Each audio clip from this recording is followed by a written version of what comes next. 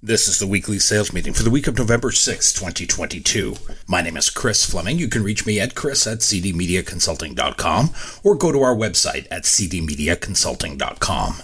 Today's topic is the half-life waiting trap. There is a huge gap, a disconnect between buyers and sellers when it comes to urgency, especially in the world of advertising sales. The seller's time frame for execution is always more advanced than the buyer's need. When we make a presentation, our expectation is for immediate signatures. We believe we are that good. But what happens? What happens on a typical sales call? We make our presentation, we get a few cursory questions, and then the customer says, "Let me think about it and get back to you."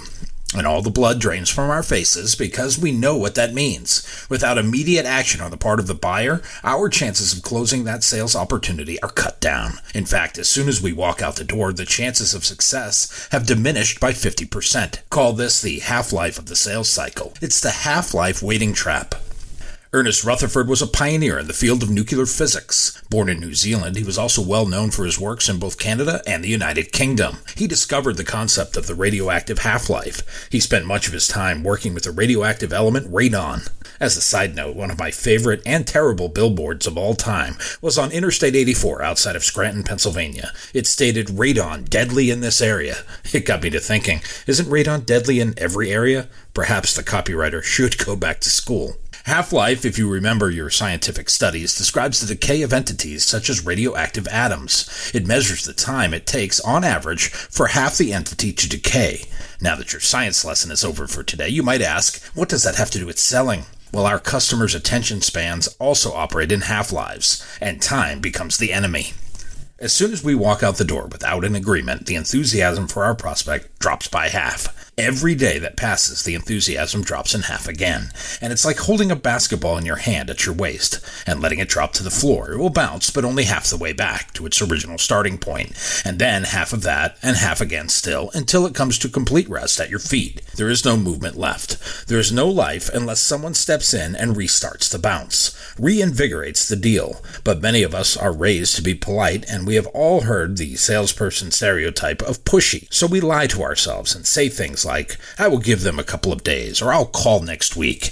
And when you do finally reach out to that prospect, you're dumbfounded that they didn't think twice about your deal. In fact, it gets buried under an avalanche of paper on their desk. It was never looked at again after you left the building. Does this sound familiar to you? How do we cut down the half-life attention span of our prospects? That starts at the top of the call. Have a cadence that lays out an agenda for what is going to happen next. Tell them what you are going to discuss. Tell them at the end of your discussion you are going to ask them to buy something. You might think that is way too direct for you, but guess what? If you don't do this, you will fall in the half-life waiting trap described earlier. When you go back for your expected closing conversation, you're starting all over again, but with a complete lack of enthusiasm. Meanwhile, setting expectations at the top of the call gives you the framework for follow-up.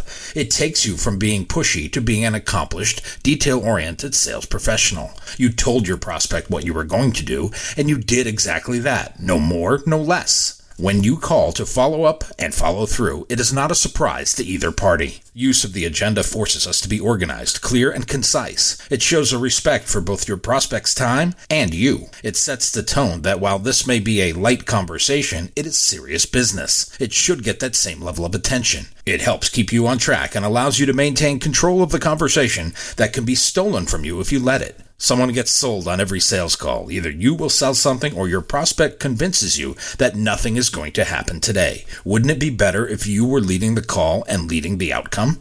Increase your success probability from the beginning. Lay out what is going to happen on the call and what will happen at the end of the call. I will always let my prospect know at the end of the call there will be an opportunity to buy. When I do it, no one is ever surprised. Why? Because I'm a salesperson. It says so on my business card. The second thing you can do is use a timeline of expectations.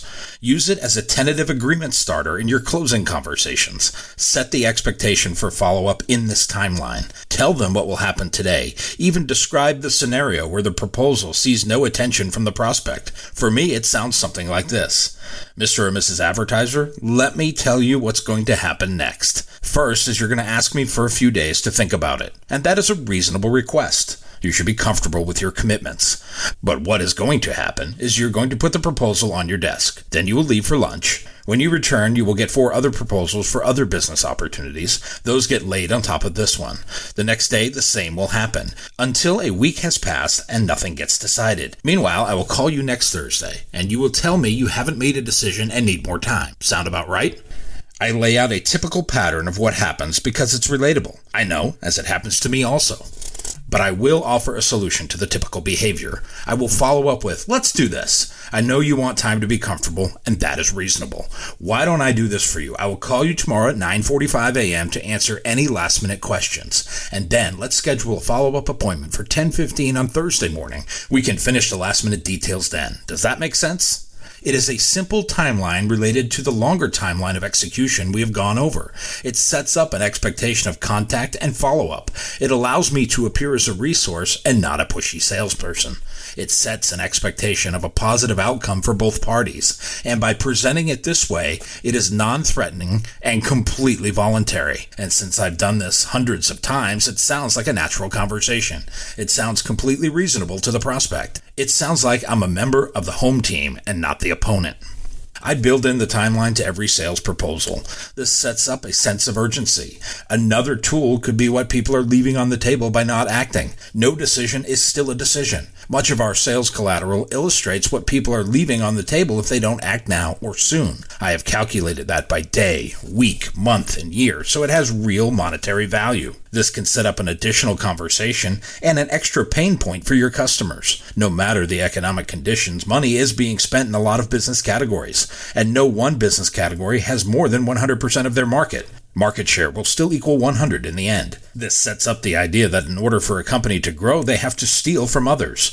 When the economy changes, the available market may contract. It is still at 100%. Help your prospects capture their unfair share by acting sooner rather than later. Selling success often comes down to attitude and conversational control. You, as the seller, have to supply both a positive attitude and a roadmap of the call. This is what maintains the control. Otherwise, you will get spun. American businessman W. Clement Stone said sales are contingent upon the attitude of the salesman, not the attitude of the prospect. When we are in control of the conversation, we can make even the simple tasks seem both benign and compulsory. Our prospects will want to take part because it seems like the natural thing to do. It would seem uncomfortable to not do it. There is a twinge of guilt and shame mixed in, and I can use those because I'm a recovering Catholic. So when I call to answer questions, it does 2 things. It is an affirmation that our customer is making the right choice to do business with us, and it is a continuation of the verbal agreements made in the timeline. By agreeing to and participating in the next steps, the prospect is another step closer to closed,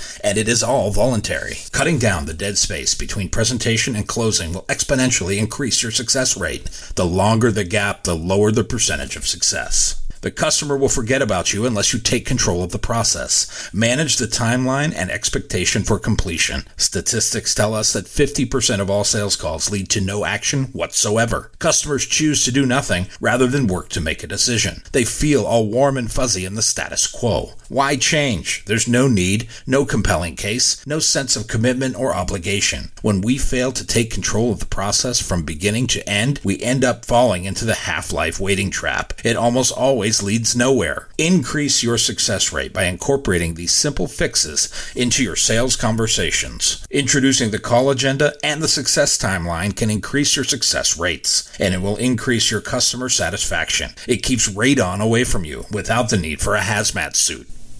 My book, Yes, I'm a Salesman, You Can Be Too, is now available at Amazon.com. You can download it for Kindle devices, purchase it as a paperback, or as a hardcover book. If you like what you have heard here today, please consider buying a copy or 2. You can always send one to a friend. You can go to cdmediaconsulting.com right now to order.